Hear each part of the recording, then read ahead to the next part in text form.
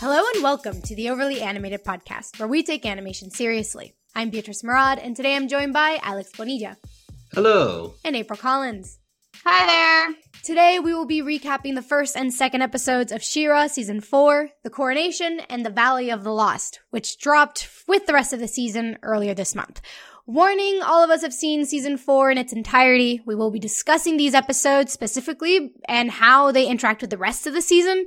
So spoilers for everything in Season 4, but especially these two episodes.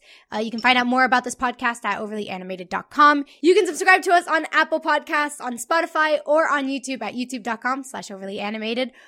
And yeah, guys, tell me, what are your general thoughts about these two episodes? Alex? So episode 1 is like really sad and really tense in a weird way because like I think if you describe it, it's not that action-packed of an episode, but just the way everyone is acting all weird around Glimmer, and Glimmer is annoyed that everyone is acting weird around her, and like that's pretty much the entire episode.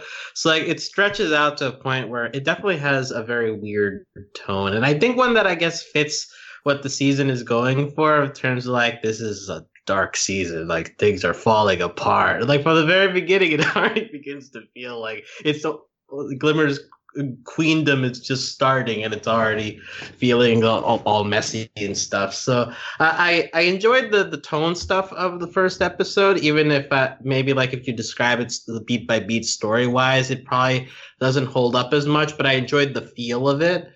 Episode 2 is cute. I mean, I got Perfuma and Huntara are great together, and I like seeing them since they're characters that we haven't really gotten a lot of in the show, like especially Huntara. I mean, this might be her last episode. Who knows? I mean, it might not be her last episode. Her last big episode, maybe. I don't know. It felt like a farewell to me. Yeah. But she was great in this episode.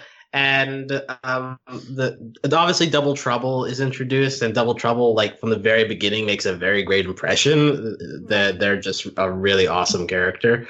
So yeah, I think both episodes have things to like. I'd probably pick up episode 1 over episode 2, but they both got lots of interesting little stuff going on.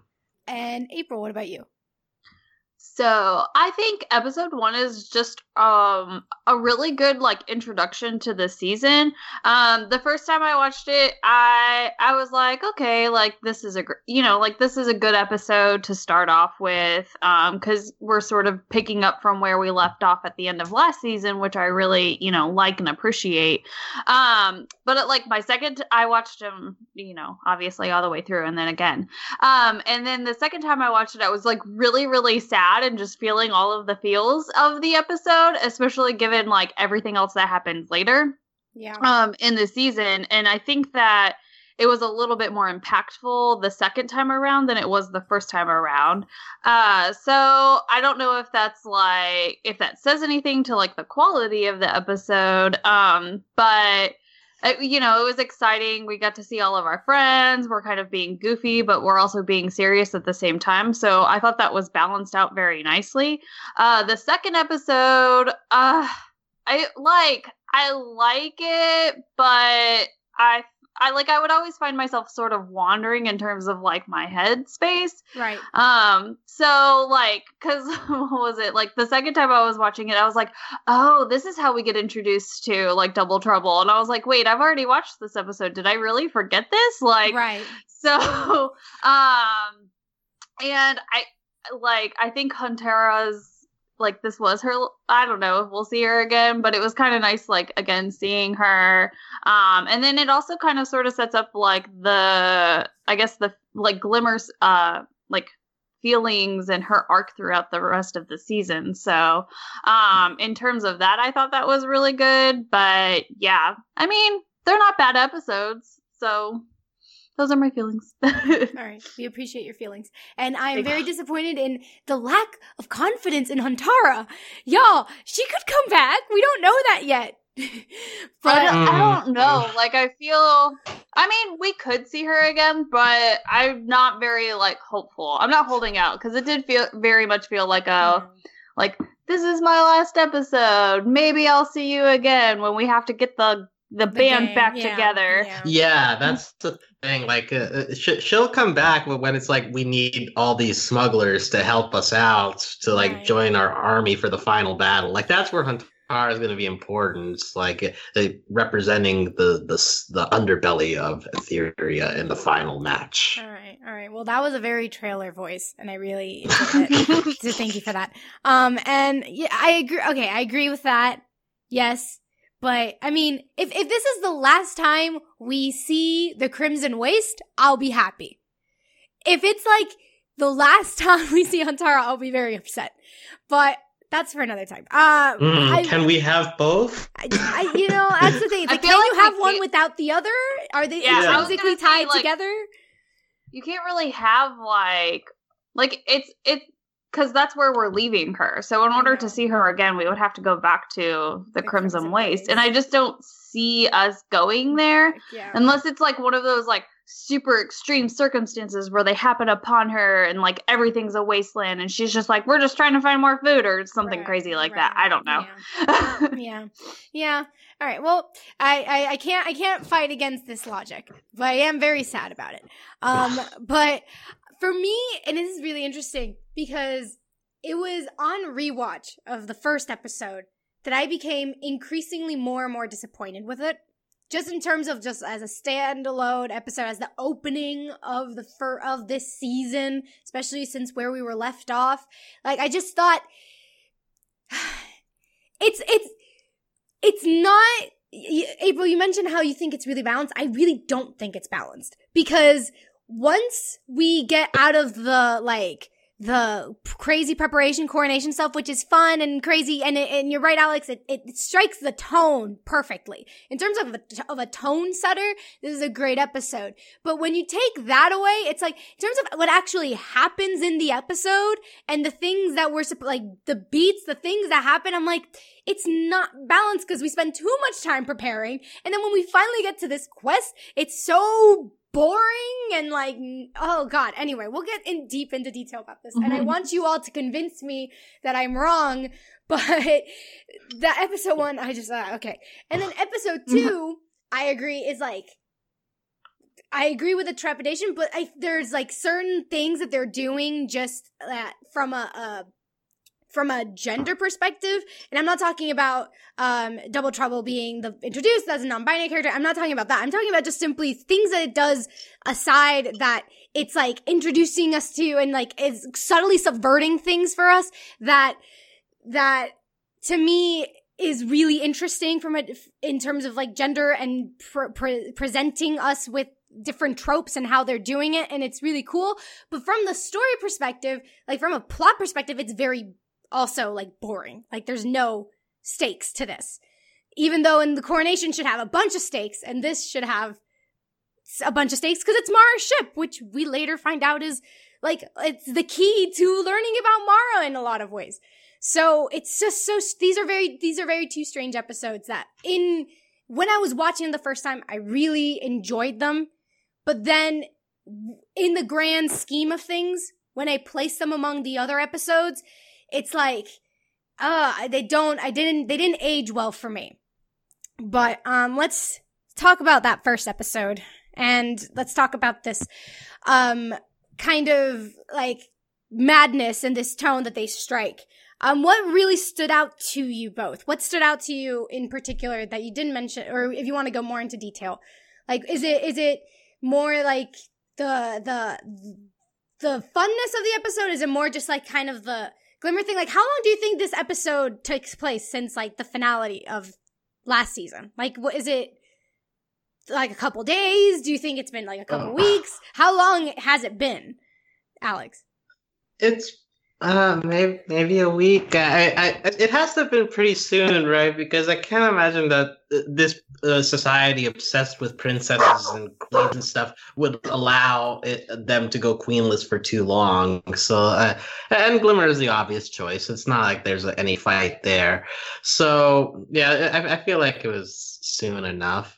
I did want to comment on April. She mentioned how, like, on rewatch that this takes a bit of a different feeling, and that was an interesting observation because I honestly don't remember what I thought of this episode on first watch, but I definitely agree. Like when you're watching this in the context of the full season, there's stuff going on that like makes all of this feel a lot worse in terms of like foreshadow what's going to happen. Like one thing in particular, like when Adora at the end like has this meaningful line of like, "Hey, we're gonna stay by your side no matter what you decide to do," and all. And then of course, like the whole season progresses, and Glimmer begins taking more questionable choices, and Adora and Bo have to struggle.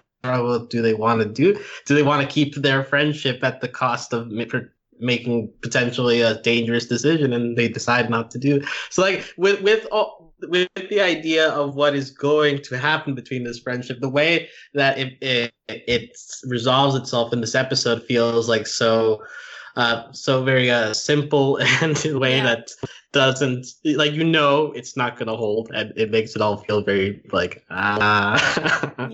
Yeah. I mean, I will say it also, but even though they like work through the trouble, it does start planning it. Even just visually, you're always seeing Bo and Adora together, and you're seeing Glimmer, like the shots you rarely see them together. Like it's already planting these seeds of like, there's going to be a rift between them. And like the whole point, like the whole crux of this conflict is miscommunication, right? They're not talking to each other. They're letting things like be muddled, and like that's a lot of times that's like one of the reasons why there's so much tension between the best friend squad in the rest of the season, is because there is this kind of lack of clarity in what the other side is doing. So it does a really good job at foreshadowing that. You're right. April, is there anything in particular that stands out to you? About this episode, so I think the thing really, like Alex already mentioned, was how like you have all of the shots of like Adora and Bo together, but then Glimmer is very much separated out. Those ones sort of took, I guess, a hold of me. I think the other thing too is just that like there's like a strange focus on like the other princesses in this episode too, which isn't necessarily a bad thing. And I would sort of, I guess maybe, I don't know if argue is the right word, but I would definitely like argue that like this episode probably takes place a lot quicker than we think it does, simply because of that sort of like B plot that we have with Catra and Hordak, because like, I really can't imagine that anyone would have let Hordak just kind of sit around, being all mopey and gloomy for like a week. So I imagine this, like, the turnaround on this is like super quick, if like maybe like 2 or 3 days at most. But especially because of how Glimmer, I mean, obviously losing your mother is a very big deal, and I would never ever like want that to be downplayed. But like, given the fact that like there's such an emphasis with her about like talking about her mom, and like no one's acknowledging that it feels like it's still very raw and still extremely fresh, especially because they're moving so quickly with the whole like coronation and like getting everything ready to go. So I think that that's how quickly we have that turnaround for this. I think like one of the things I didn't necessarily enjoy was like the Swifty or Swiftwing stuff, because I just don't care about that character, which sounds so bad. But like everyone, they're making this effort where they're showing characters like also not liking Swiftwing. Yeah. No, and also I will say the rest of the season treats Swiftwind much more respectfully. Like Boys Night Out, he is a decent part of that episode, and he's fine. But this particular episode is very reminiscent of classic annoying Swiftwind, and so that makes it hard to swallow. But let this episode not hide the fact that this is Swiftwind's best season. It's just that this particular episode was not great for him. Right. Yeah. That's fair. Yeah. I mean, it's also okay. Am I crazy to think that we shouldn't have had so much emphasis on the other princesses this episode. Am I crazy to think if this is like a couple days after Queen Angela like sacrifices herself, it's called Coronation. This is Glimmer's big day. Well, shouldn't we have had more? And what I mean is, and this is the crux of my problem with this episode, shouldn't we have had a little bit more kind of more insight into like Glimmer, more emphasis on Glimmer and where she is psychologically, like what's her mental state at, like what are her troubles like with like, you know, her not only is it that she lost her mother, but now she has this incredible responsibility forced upon her and all these things, like any sort of insecurity she may have. Like I wanted this episode to be the Glimmer-centric focused episode where you suddenly had her, like, instead of as great and as much as I loved the drama between Mermista and Perfuma and the whole, like, she picked me to do the flowers, but flowers are my thing. As much as I adored it and I love that type of, like, and I find that entertaining, I wish we would have gotten kind of her going on this quest with her friends and, her being Glimmer and her having to do certain things in this quest that are not just walking through a tunnel and meeting a giant worm and then having to She-Ra it out. You know what I mean? I just feel like they could have been a little bit more, especially given how I know how capable this show is with giving us character-focused episodes where they do get to explore them. I mean, I guess I'm a little miffed that this was the perfect opportunity to give us the quality of episodes that are usually directed towards Catra and Adora. This was the perfect opportunity to direct that towards Glimmer, and we didn't get that. And someone who's a fan of Glimmer and especially since we're going to have her make some questionable decisions later on, and I wanted to really get an opportunity to understand her place, and I feel like this was the perfect chance to do that, and we didn't get that. Am I wrong to think this, or am I like, or is it like? I don't think you're wrong. I think for me at least, like I got that, like, because we are sort of like focusing in on Glimmer by not focusing in on her, because she does become so disconnected from everyone later on in the season. And so I think that may, like, and this could just be like me going down into like a deep rabbit hole like I usually do with almost everything. Please do, dive full in. But like, okay, so like we do have like this sort of this focus on all of the other princesses, and I like, okay, yes, we should see like what they're doing and how they're sort of playing their role in this situation. And again, it's like the first episode of the season, so I think it's, you know, we kind of have to like check in on everybody with that first episode, and you know, it's fun and it's playful, but then like, while it downplays Glimmer, I think it doesn't at the same time, because it's just setting up that precedent of her being, you know, separated from everyone else, because that's her role, not her role, but like that's the position she's in for the entire rest of the season, is that she doesn't necessarily get to, you know, I'm going to use the word play or be alongside her friends. And right. So I think this sets that up in terms of like the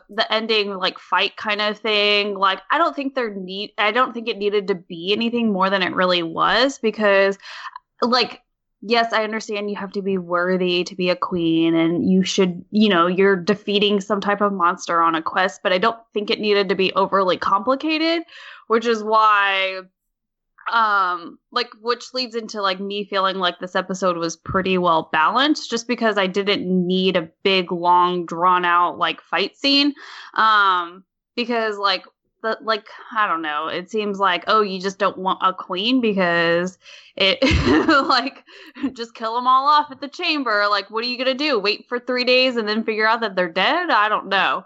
So, but I think, for at least to sum it up, that's for me why I feel that it's balanced, and why like it does a great job at setting up the rest of the season and sort of Glimmer's isolation from, you know, her friends and a little bit of what else is going on as well. Right. I Yeah. don't think we needed a monster period is my thing. But Alex, what are your response to either what I said or what April said? Yeah, like I love that April points out the disconnection of Glimmer in this episode, because it's true. Like she feels very much like, even though she's the main character, but like it feels like she's very. Is she though? That's the thing. I don't know. Well. Right. But I think that's kind of the point, because we have to remember, like, Angela as the queen before, she was kind of this separate, distant character. Everybody had to treat her with reverence because she was the queen. At the end of the day, she's the boss of everyone. And so everyone treats her different because of that. And now we're seeing Glimmer thrust into this position where she is now being treated like a queen, where like now she has to suffer all the lack of connections that her mother had during all her time, and she has no idea how to handle that boost in position all of a sudden. And I think that's why the princess is being there. Like they're there for comedy, obviously. Like they got like their funny stuff going on, but also the fact that they're like continuously bothering Glimmer at every corner, and there's struggles between the trivial things. Like that's all there to like show, like, look, Glimmer, as a queen, this is your deal now, and this is part of why you're gonna be separated from your friends, and you're gonna end up making decisions that are not as informed because you're kind of being pushed gradually into this corner that queens, I guess, have to do as a part of being in power. So like, I understand the frustration with the princesses being around and kind of like doing their goofy stuff, but I think it all serves a purpose of kind of pushing Glimmer to the side, because that's kind of the message they want to give in terms of Glimmer being queen, that is a very burdensome position that causes everyone to treat you differently, and that's what Glimmer expresses her frustration with at the end. It's like, I can tell you people are treating me differently, and it's frustrating to me, and that doesn't really change throughout the season, because like everybody continues to treat her differently because of the added power that she has, and that's one of the tensions that stays throughout, and it begins in this episode. Right. So like again, like this goes back to, I think that while the beats itself may be a bit annoying or boring, but I think that all the decisions are made to like really force. I think that this is a very big character episode for Glimmer in terms of showing that she is not handling this situation well from the beginning, because of the change that happened and the cracks that are already beginning to show because of that change. Gotcha. Well said. And okay, so kind of backtracking a little bit. So while all this is happening, before the quest, all this is happening, we do get to find out what's happening in the Horde side of things. We do get Hordak moping around about Entrapta, which obviously I ate up, because Entrapta for the win, like always. And we get this, but beside that, we get this really interesting scene with Scorpia about, like, where she's basically trying to, like, convince Catra to go get Entrapta back from Beast Island. And this scene is really interesting because it kind of, so I always thought that last season when Catra opened the portal, that was like the bottom. Like that, you know, like it's like, okay, that's where she hits rock bottom.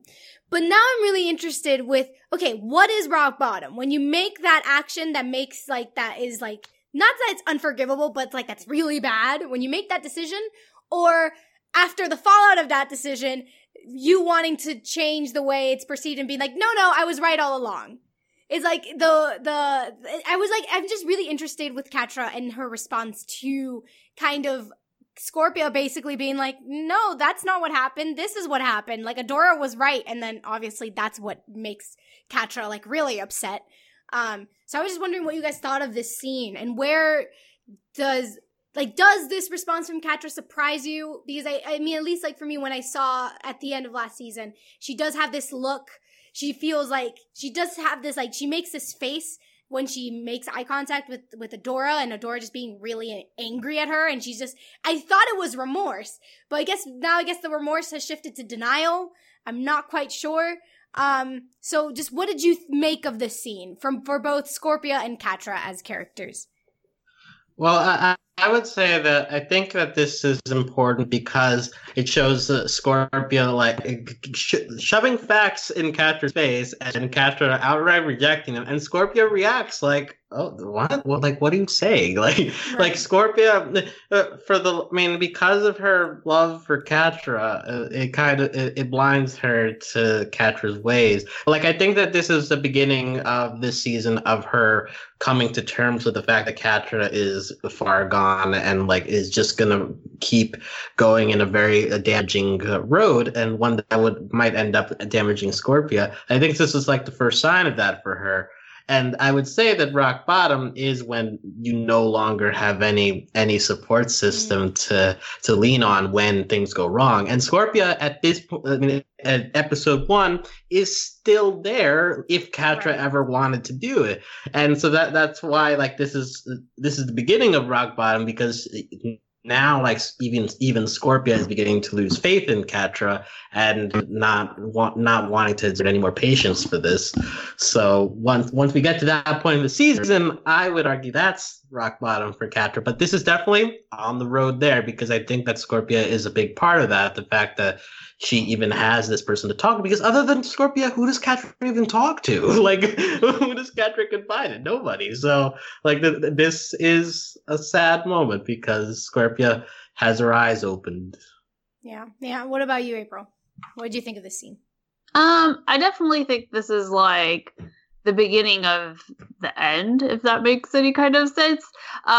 Because you see all of that, I guess, tension between the two of them sort of rise up, especially for Catra, because, you know, she does get sort of physically violent, not with Scorpio in particular, but she does get violent. And so I know, like, at the end of last season, we were like, oh, is this rock bottom for Catra? And I agree with Alex that this isn't quite it, but this is the big, almost, it's the beginning of the end. Because Scorpio is kind of the last person that Catra has. And, I just continue to remember the scene where Scorpio just turns to Catra and she's just like, "You're a bad friend," and then walks away. And so I think that, after that point is her lowest of lows. But again, it's sort of like we're introducing these like severed ties that we see later on. Yeah. It's definitely, especially what this scene in particular, rewatching it is definitely hits you. And I'm also like, in something that always astounds me with this show is how easily and quick and efficient they are at getting you to care about a character. Because I never thought I'd care so much about Emily, but then this scene happens and I'm like, oh, Emily, nothing must happen to you. So I am always astounded when the show does that. And I guess to wrap up this episode, before we move on to episode 2, am I crazy? Am I crazy to think or to read into every moment Glimmer and Adora have together? Like, am I? Tris, you're never crazy. Never. Okay, maybe not about Entrapped Act, but I mean after Entrapped Act, I don't know anymore. Oh wow, you feel more confidence in Entrapped Act than Glimmadora? Yes, wow. okay. Yes, I do. But okay, because early, like the first scene we get is like when she goes like, okay, Glimmer's new look. Glimmer's always been adorable, but like, what an amazing haircut and hairstyle she got. Like, the power of a hairstyle, like, goodness. But also, like, when she goes like, "Do I look okay?" And then Adora being like, "You look like a queen." Like, Adora has the moves. Like, she's got it. And like, I'm just like, that was great. And then when they have that big like moment at the end, and then when the best friend squad is comforting each other, like, Adora uses she's saying like, "I need to protect you. Like, I'll be here for you." And it's really funny because the way it's framed, like, Bo is just like, looked as if he's like in the middle of them, like while they're having a moment, and Bo's just standing there awkwardly, and then Bo just goes like, "Yes, we will always be here for you." So it was just like this very funny kind of little thing where I saw it and I'm like, oh, am I, and forgive the pun, but am I seeing a glimmer of Glimmadora here? Or am I crazy? Don't leave me hanging.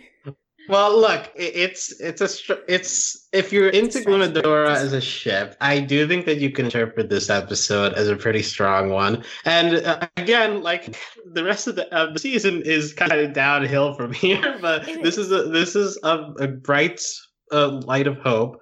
Now, I will say, like, I don't ship it as much, so like to me, the Adora Glimmer in this episode and further on, it definitely feels like Adora like trying to step into mom duties with Glimmer, which makes me feel strange, is because like here in this episode, Adora there's like, hey, look, the last thing your mom told me was I need to protect you. So now it's kind of like it feels like she's kind of taking on the mom duty in this season, and that's part of the tension between Glimmer and Adora is that it hasn't quite been that kind of a relationship before this season, but now it's kind of shifting, and that causes like a rift there. So like I think that once we get past that and Adora is like truly trusting of Glimmer's decisions, then we can go back to being a ship. But like I think that this season is not a great Glimmadora season just because like I think that the roles have shifted slightly here. Yeah. I mean, you're right. I think, sorry, April. Oh, I was going to also just kind of add to that, too, is because even in this episode, Adora, admits she's just like, I didn't know what you need. And so given what we know about Adora's, like social skills and everything, not that she's not like socialized, but it wouldn't be hard to believe that she's interpreting all of this as like, okay, Glimmer needs someone to guide her, to, like help her through. And that may come off as very like parental, which I think I think the show did it intentionally, but while that may not be like Adora's intentions, but that's kind of where like I get that interpretation from, is just from the fact that she's just like, I don't know what you need, but Glimmer's like, I want my mom, and so it, oh, you need this, I will give it to you, which then comes off like that. So I think it becomes like a big, I mean, all of it's a miscommunication and a big misunderstanding, but I see that. And I think this episode does well in really kind of not just hitting on how Glimmer is struggling with her mom's death, but it's also how Adora is struggling with it too. Cause it's like, I mean, I think it's like it's a pretty like, I don't know if traumatizing is the right word, but it's like a pretty big thing when like someone's about to sacrifice themselves for you and they're just like, take care of my child. Like that's a pretty big thing, I think. Right. It is. I would even say it's unfair. But well, granted, and if I remember correctly, Angela said take care of each other. So she doesn't say take care of her, she said take care of each other, but Adora's just like, I must protect. Which it's okay, Adora. We've all been there. And have we though? I mean, just let me have this. Maybe we have. Let me connect with Adora in any way I can. Glad you have a life debt to someone. I would prefer not to. Okay. Well, all right. So that's episode 1. Unless you guys have anything else to say, we can move on to episode 2. I just want to briefly say Frosta is cute in this episode. As whenever they do Frosta as like wanting to please Glimmer, she's the bouncer. She like makes a really buff ice sculpture. So Frosta's great, but I do want to say that there's a moment like when they're in the cave, right? It's like, hey, nobody's paying attention to my mom. Why are we all focusing just on me here? And then they come to this realization in the cave. When they come out, there's this giant sculpture of Glimmer with Angela, but they didn't have that conversation. Like that was just in the cave. How did they realize it? They realized like, no, we have to. Telekinetic, like, oh wait, is Glimmer mad because we're not noticing her mom? The power of friendship. Told Swiftwind with their psychic connection, and was like, that's you guys, ice sculpture, got it. It's the power. When in doubt, it's the power of friendship. That's my. If there's anything Sailor Moon taught me, when in doubt, it's the power of friendship. Okay, so. Okay, let's move on to episode 2, which it's called Valley of the Lost Souls. Valley of the Lost? Yes, Valley of the Lost. Valley of the Lost. Yes, Valley of the Lost. I call it the Mos Eisley episode. If anyone watches Star Wars, you'll understand. Because that is like the spaceport in Tatooine, and it's just like that's what this is. And so like there's just the Star Warsiness of this episode is not lost to me, is what I'm saying. Like, some musical cues on this episode are identical to, like, that whole section in episode 4 when they're still on Tatooine. It's, like, ridiculous. So, like, I mean, I'm like, yes, I don't need any more Crimson Waste, because I'm also like, okay, like, She-Ra, you can't just copy and paste certain things from, like, Star Wars and expect us not to notice. But I just want to say that the first Crimson Waste episode is the Mos Eisley episode from A New Hope. This is the Mos Eisley episode from the prequels, because there's a lot more of the city. There's no cantina scene in this one, but there was in the first Crimson Waste episode. So this is, but by that analogy, this is the worst of the Crimson Waste episodes. Okay, I'm not sure. I mean, if you're the believer that the prequels were like lesser than, then it makes sense. But look, I'm just saying that it is episode 4 though, because it's not the cantina scene, it's everything else that happens in Mos Eisley. They're looking for a ship, they're like wearing the hoods and being careful and fighting against these squadron and not trying to get caught. It's like, they basically split the Mos Eisley episodes into 2. The cantina one is the first Crimson Waste episode, and this is the second part. Yeah, I can buy that. it's I'm not arguing with you. The other one is very much Mos Eisley too. But yeah, so I feel like for me, the big takeaway of this episode is Double Trouble, because like the entrance is so like incredible. Like, I just like, there's rare, like, like you have this character who just, you immediately like, you're just like, I know that you're gonna do bad things, but I'm going to like you. And it's like, and you're just gonna accept it.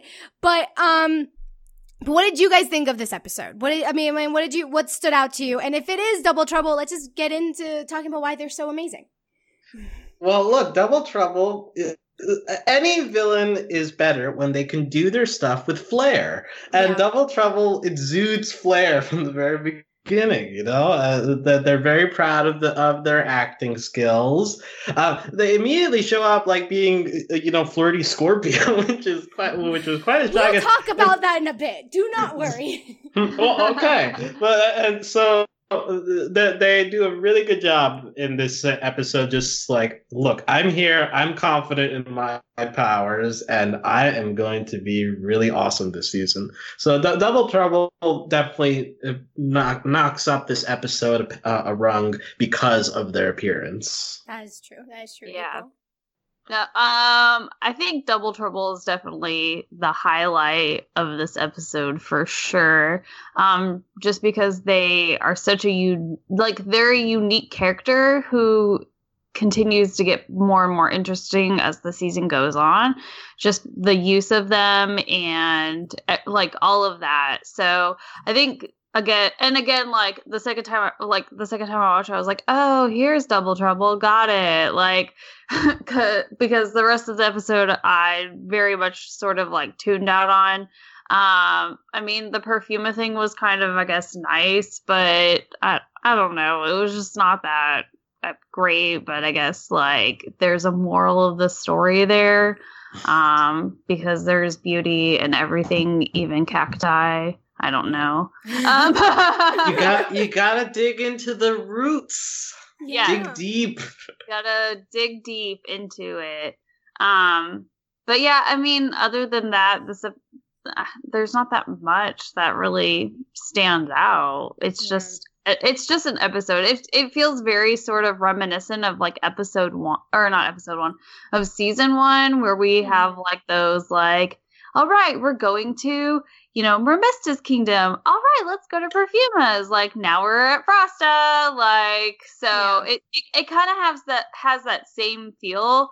But the whole like introduction of Double Trouble helps mix it up a little bit, especially with the reveal at the end where, oh, that's not actually Catra, it was Double Trouble the entire, that whole time. So that's really like sort of like foreshadowing as to like where we get into this character and where they go from here and how we use them. Yeah. Yeah, I think one of the problems I have with this episode is that the mission itself, there are no stakes. I don't feel like there's any weight to what's happening. Glimmer just goes like, you guys are gonna go get the ship, and Perfuma's gonna go with you, and go. And then it's just like, okay, and then they're off. So I agree with you that in terms of like the actual plot of the episode, I don't think it's that, there's not much there. What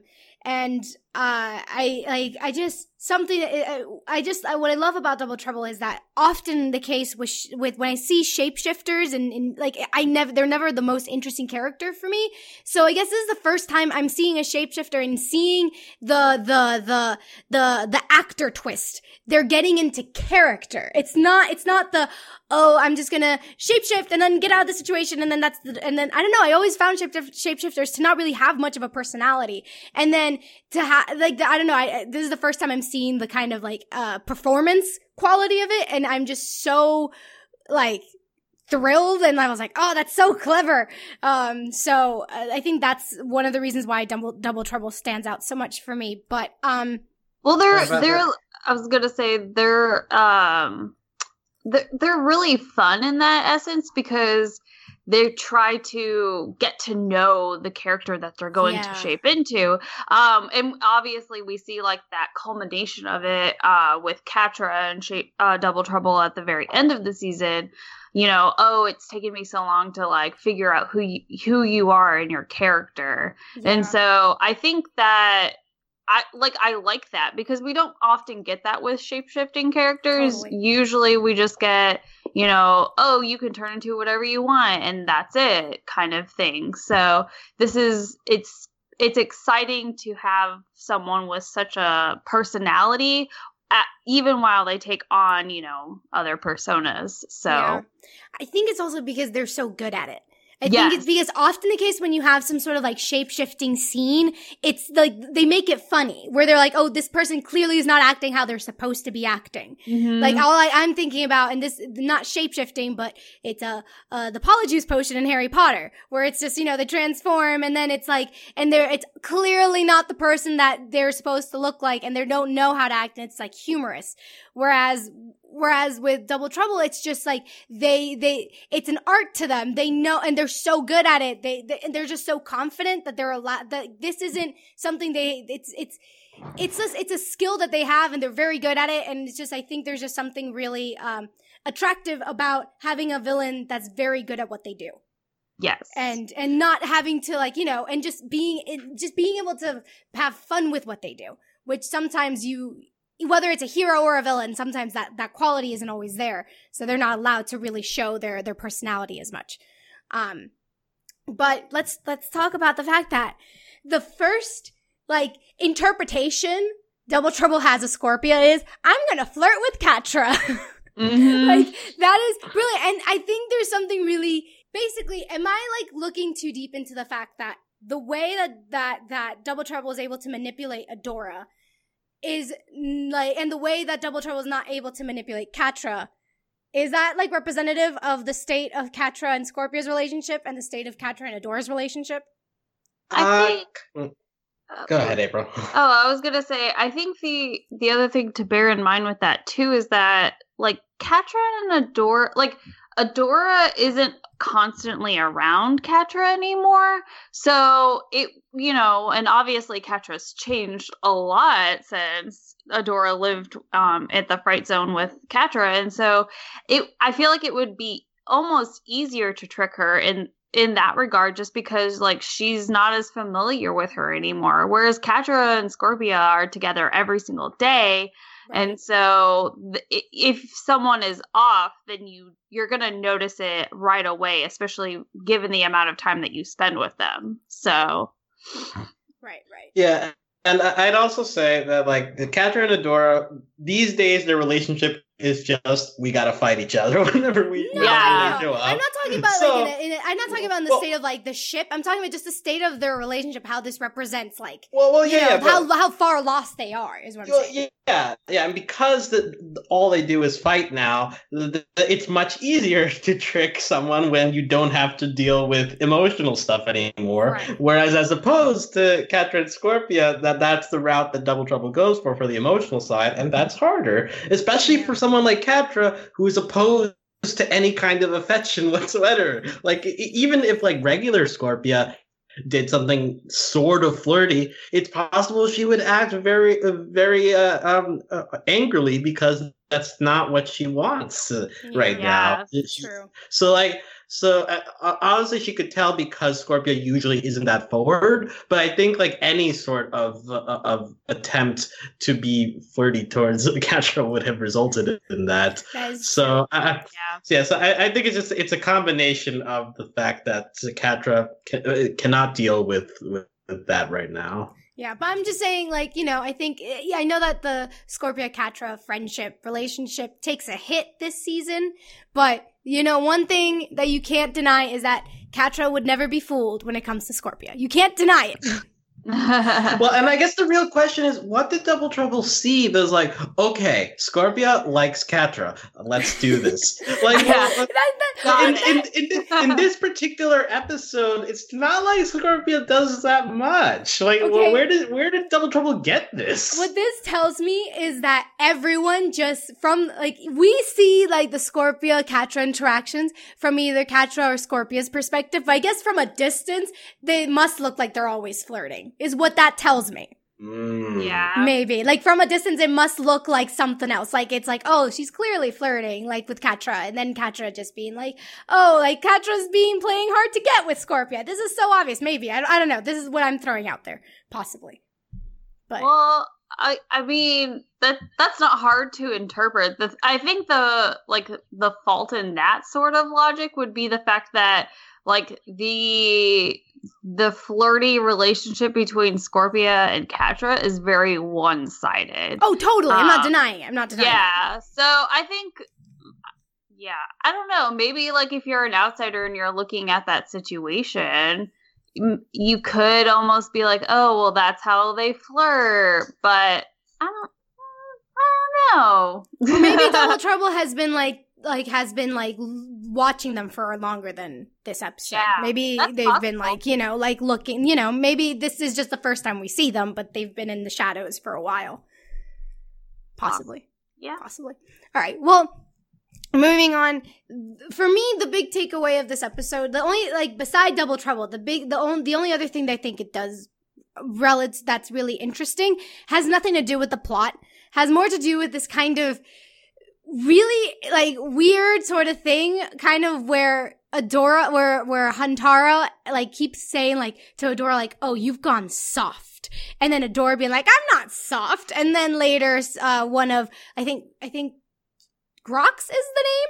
Grox tells Hantara, oh, you've gone soft, and it's this and obviously it's zoom in to the mouth going soft, and it's this really interesting thing because I've never seen two female characters in this situation before, because often the case, the whole soft discourse is just usually it's to highlight the toxic masculinity, and often it's it sees it as a good thing that you shouldn't be soft, you should be hard in terms of how men should act and comport themselves.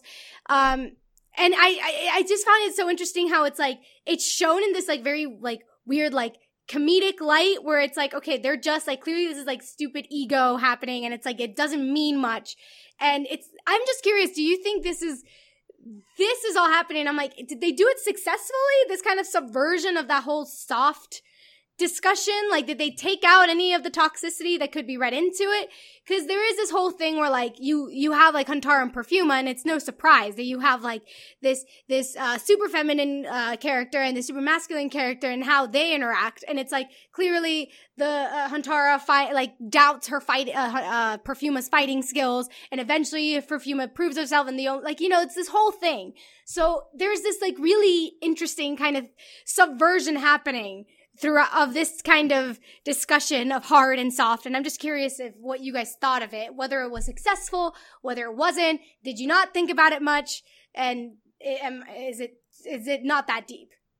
I personally didn't think about it much, simply because, again, I had a hard time just concentrating on this episode in the first place, and so.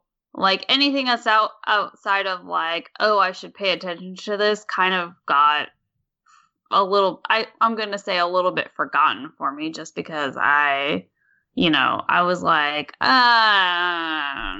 okay, is this episode over yet? Okay, so clearly this is not high on your list of episodes. No. I would say, again, because I think it's because the episodes that come later are that much better for me. You know what I mean? Like, again, not to say that this episode's bad. It's just that, like, I had a very hard time concentrating because we kind of went back into that, like, first season mode. So I think that's where, like, a lot of that kind of problem lies, is because, like, I was more interested in other things versus, like, Perfuma's character development in this episode. Oh, rip Perfuma. Oh, poor Perfuma. I mean, she's a sweet lady. Don't get me wrong. It's just that, it's one of those where I'm like, okay, well, we already did, like, this, like, here's this character kind of thing. So I just wasn't that intrigued by that. Right. That's fair. Alex, what about you? What did you think? Well, I did enjoy Hantara and Perfuma a lot together, and I think that it does connect to the soft discussion, because it's also like throughout a line in this episode is Hantara kind of underestimating Perfuma because of her princess-like nature. But she ends up showing strength and resolve at the end, so Hantara's like, oh, well, I underestimated that. And as for, like, the general soft discussion, I did find it interesting that, like, the initial discussion between her and Adora is treated for comedy. I agree. And I guess it's also worth noting that these are, like, the two more butch characters of the show. Like, Adora has been described as a jock for a couple of these episodes.